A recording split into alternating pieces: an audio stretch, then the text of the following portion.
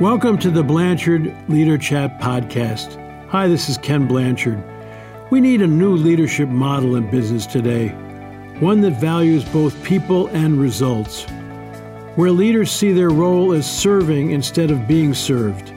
In this podcast, my friend and colleague Chad Gordon interviews experts who help us explore different aspects of leadership. I know you'll be encouraged and inspired by what you hear, and you'll walk away with ideas and insights that will help you be the type of leaders others want to follow. Ready to get started? I'll be back at the end of the interview where I'll share what I've learned and how I'll be putting it into action. Now enjoy this installment of the Blanchard Leader Chat podcast.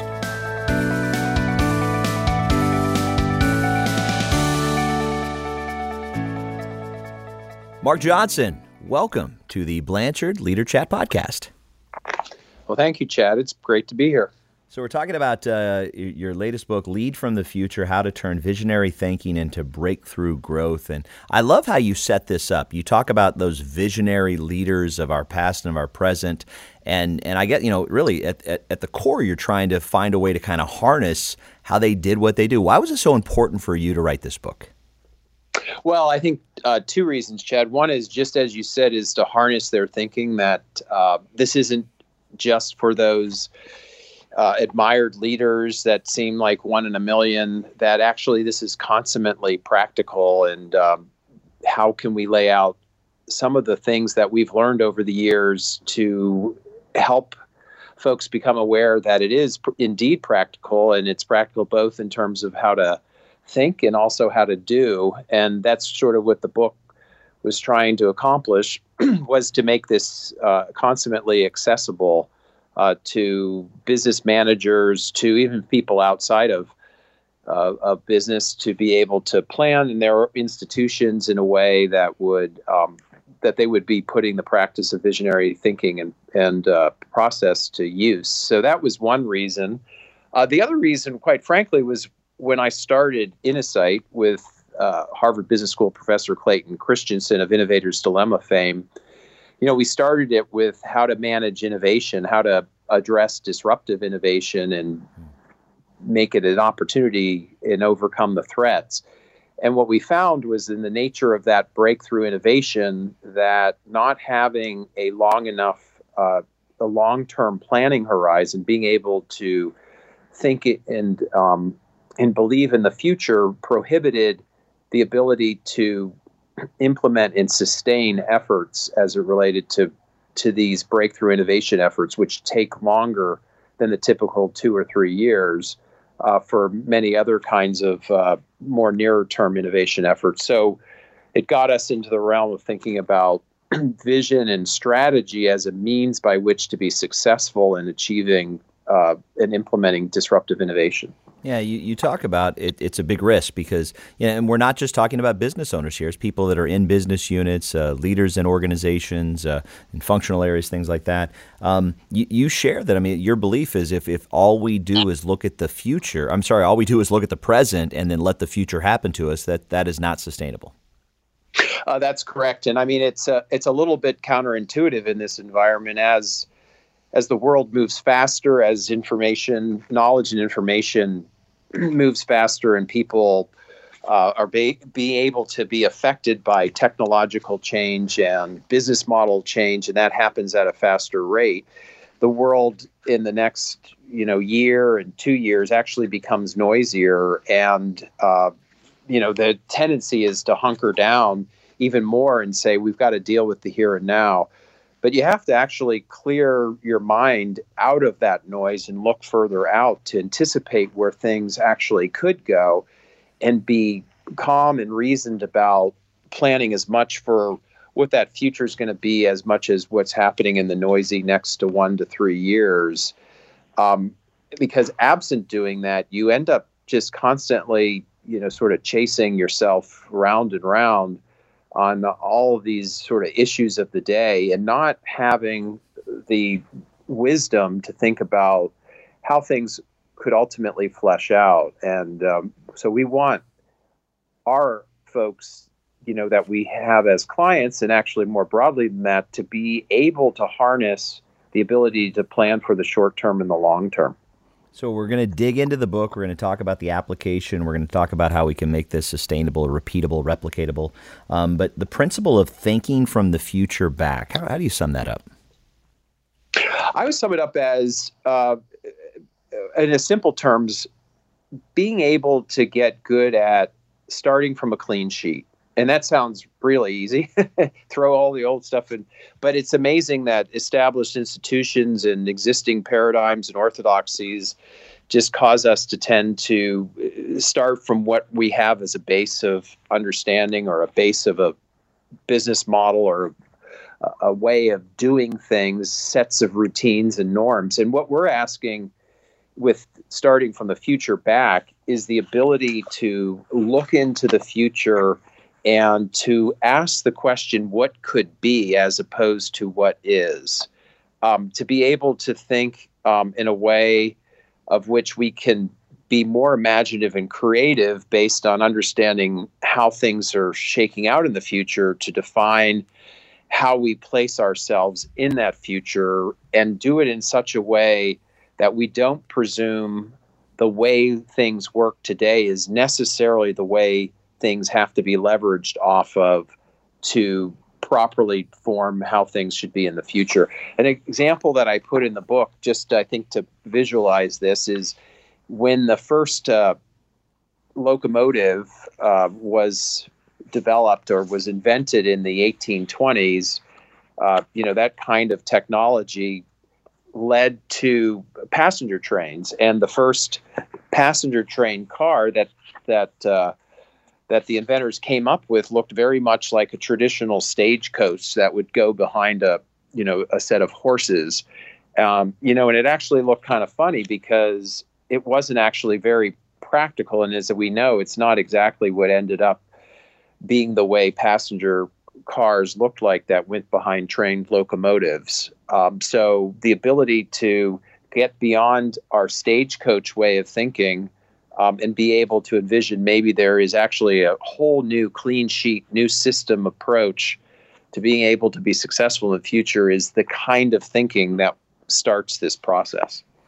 So let's kind of dig into the application of it. So we've all looked into, and we've all been a part of, and we've all rolled up our sleeves on kind of creating a vision, kind of talked about, creating, making that, moving that to strategy. How do you do your mission, vision, values, how do you do that in a way that is future focused, that isn't just about the here and now and serving your clients and your customers? How do you look ahead and build this in a way that is going to kind of future-proof yourself?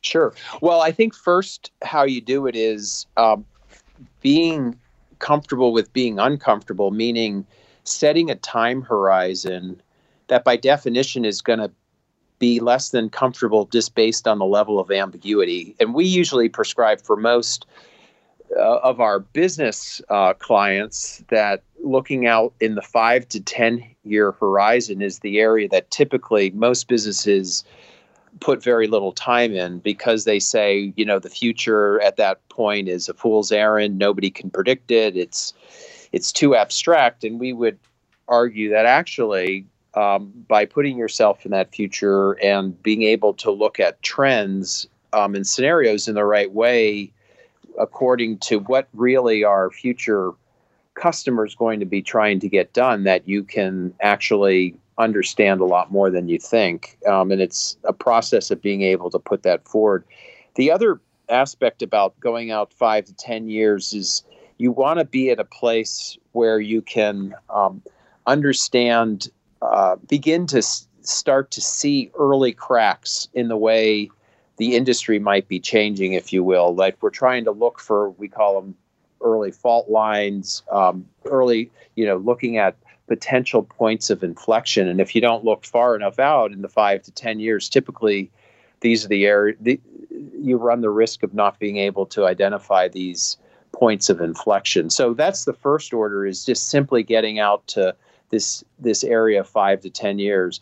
The second part, as I mentioned, is being able to look into that future. And yes, like in classic strategy making, look for various trends, technological, socioeconomic, demographic, so forth, and apply them. But we say apply them in the context of what you can anticipate customers are going to need, what they're going to be trying to get done in their life, and use the trends to be able to help define what's going to be really important to them, what are they going to prioritize.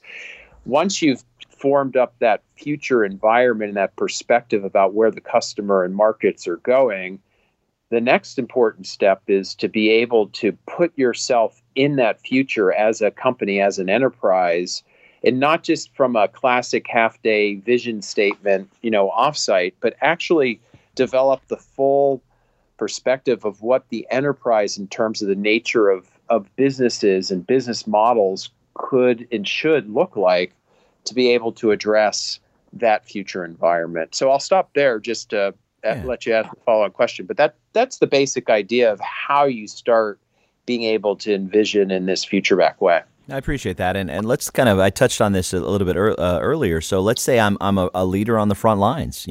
I'm not necessarily going to be a part of the team that develops this vision and develops this strategy. What can I do in my day-to-day? What can I do to help focus on the future and lead forward? Sure. Well, I think by being on the front lines, depending on what you mean on the front lines, one is you could be on the front lines of sales. You could be in the front lines of your market. So you're seeing customer behavior.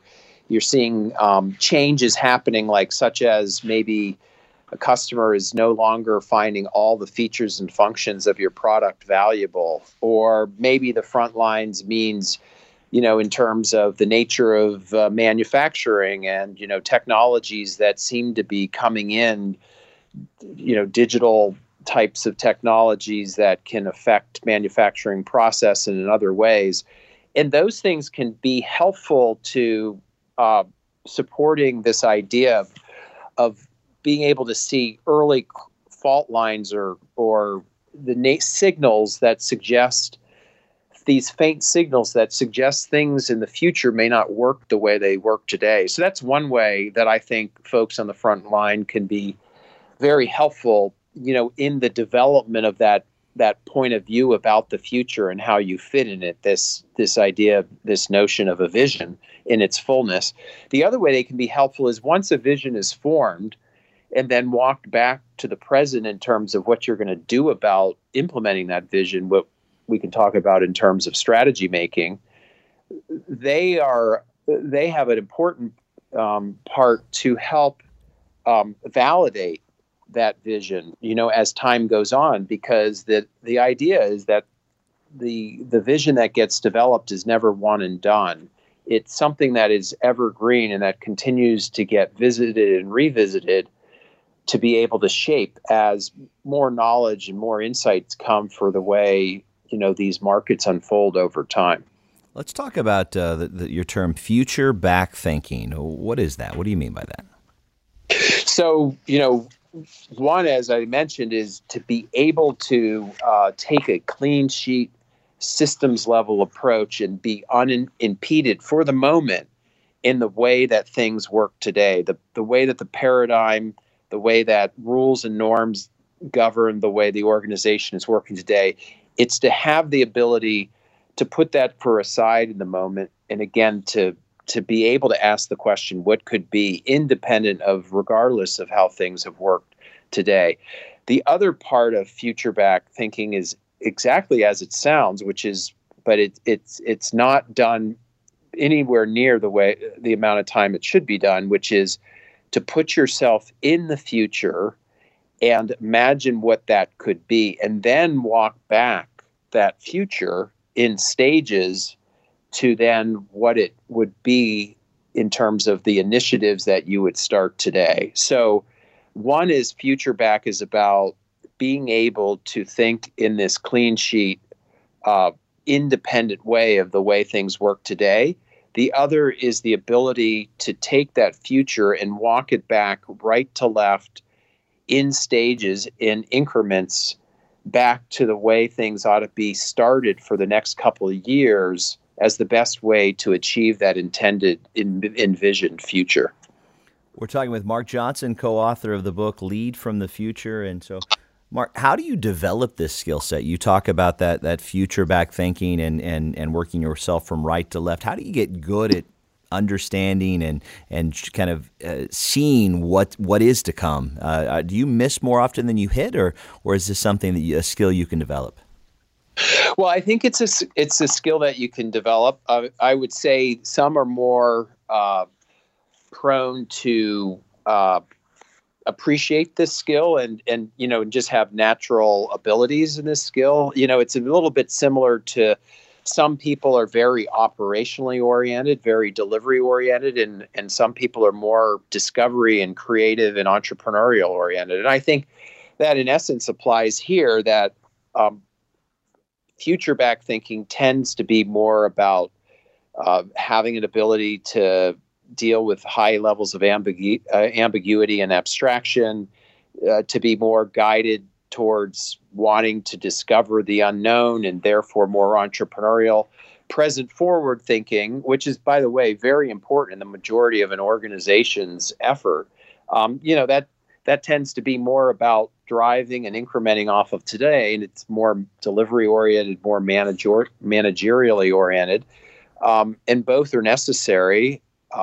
So one is, I think you have to say that there are some people that are just never going to be good at future back thinking. For those that have this aptitude to start, in this interest to start, I think part of it is just simply being able to carve out the time to be able to not be encumbered by all the sort of here and now efforts. It gives you the think time to be able to explore and to envision and discover. So one, I think, is to set the time aside to be able to do that, both individually and as leadership teams, to be able to think about this envisioned future. The other is to understand that the process, as I mentioned, is a process of being able to explore and then envision and then discover what you need to learn about what you've envisioned, versus a process that tends to be more about execute and operate. And so I think by being explicit about what we're talking about and the nature of the process of future back, while also having the right aptitude, or at least the initial aptitude on that, and then carving out the space and the time for this explore, envision, discover process, that organizations and individuals within that organization can get better at doing it. What drew you to this? Why is this such a fun topic for you to dive into? Have you always been future focused? Do you feel like this is just a gap that needs to be filled and someone needed to get this research out there? Or is there something else? I think there's two reasons, Chad. One is, as I mentioned earlier, our efforts to help companies come up with breakthrough innovation, sort of outside the here and now innovation, the sustaining innovations, how to get to disruptive innovation, how to get to new and different, sort of beyond the core innovations. It was over the course of all these years, in the early days, so often there was a frustration that these efforts weren't given the kind of resources they needed to succeed. They weren't given the patience they needed to succeed.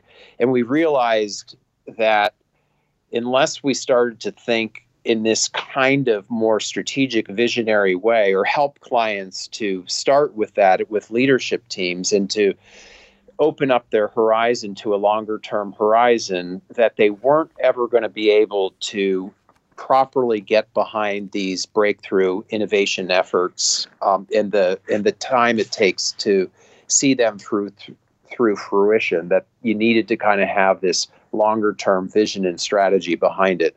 That was one that's drawn me, to this kind of work. The other, quite frankly, is I look around society, and it's just not corporations. I mean, we can all talk about things that the U.S. government does, that our healthcare system, even the U.S. military, and I've former military, so I've kind of seen it myself, that they tend to, end up oftentimes burning the furniture to heat the house, right? That there's a lot of short-term decisions that are made that have long-term consequences. And it's that absence of formally thinking in the long term that I think is quite counterproductive to the longevity of the organization. Quite frankly, there's what I feel a lack of a lot of leadership teams of not being good stewards of the business, of the organization, trying to create success under their watch, but not really planning for the long-term success of the organization, once they're even have left and retired. And that to me has been really frustrating, but also inspiring to try to get institutions of all kinds to be able to embrace something that's takes away the mystique of the long term and actually put some practicality to it, because I just think across the board we have too many institutions that are way too short-sighted, associated leadership teams following suit that way. And you give us a lot of great ideas in this book, but ultimately, I mean, it is going to have to be a mindset shift, isn't it? Because the market's not going to change in terms of the need for quarterly projections and growth goals and things like that. So how do you get people to step away from the here and now that drives the let's just call it the stock price? There's so many other pieces that go into that, but how do you get people to move away from that and look at the greater good and what's really necessary to thrive and grow into the future? Well, I think one is, and you kind of mentioned it, Chad, which is, this is a different way of thinking.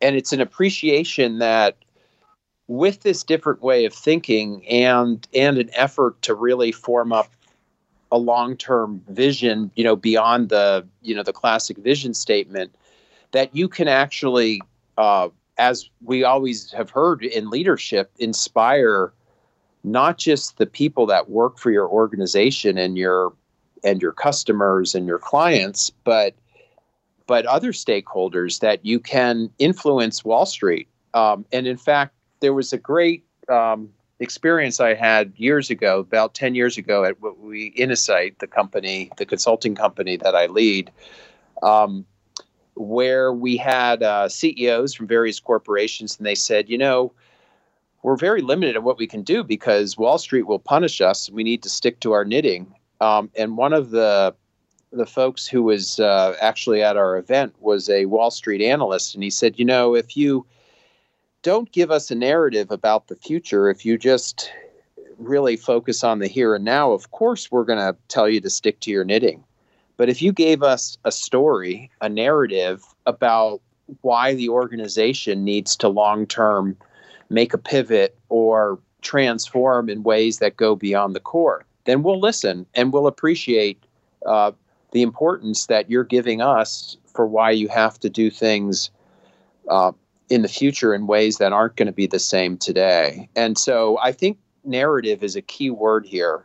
How do you create the narrative that inspires a whole host of different constituents to allow you to get past all the pressures of quarterly earnings and other pressures that, such as short-term incentives that perhaps are associated with those earnings, so that leaders are able to get past all of those pulls toward the present. As you said, we call it the cavalry's not coming. You're right. I don't think anything's going to change anytime soon about the pressures of the short term.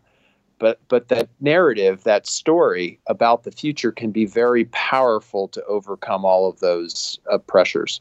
So if you could just think of kind of one takeaway, one thing that you want our listeners to take away from this conversation today, what do you think that would be?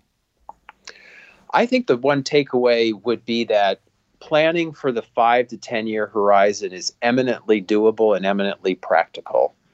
And if you can develop that narrative through a process that you can create that point of view through a future-backed mindset, that allows you to spend time in the future, then you can unleash a lot of excitement and passion and opportunity in your organization that right now in so many organizations is sitting dormant because for one reason or the other, they lack the time commitment or the effort to allow this future horizon to come alive.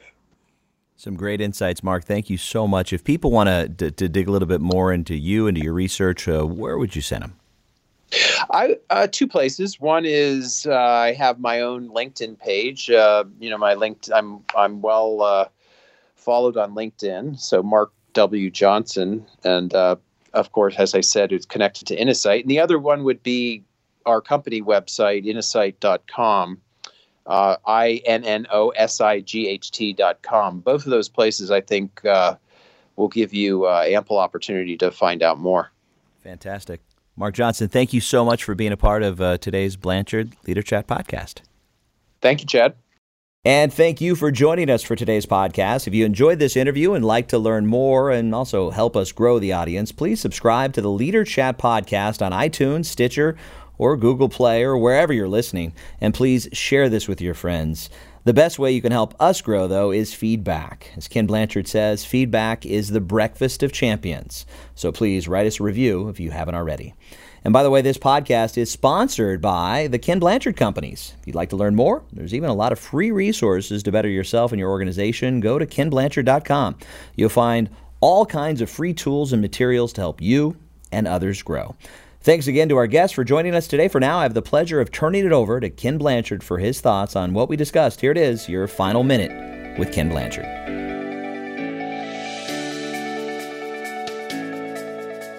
Chad, I really enjoyed your interview with Mark Johnson about his new book, Lead from the Future. And it's interesting. Years ago, I wrote a book with Terry Waghorn from Europe entitled Mission Possible, Creating a World-Class Organization While There's Still Time. And in that book, we argued that great organizations have to manage the present and create the future at the same time. And one of the thoughts we had, though, was that it was silly to send people who had present-time operational positions off on a seminar to try to think about the future, because we thought they would kind of kill the future, either because they're overwhelmed with the present or they have vested interest in it, and that maybe you ought to have a president for the present and a president for the future. And the future group would come back together with the present people, say with a board of directors, and give their findings, and then the decision would be make how do we take what we're finding about the future and make it happen right now. And so I think that's what Mark Johnson's really talking about. And I think it's so important, because if you just get focused on now, the future could kill you. But if you're just thinking about the future and not paying attention to what's going on right now, you get in trouble too. So I think it's a two-sided thing. And so good on you, Mark Johnson. I think you're on to something about leading from the future. And Chad, you're all right too. So go for it. Manage the present and create the future, but do it together. God bless.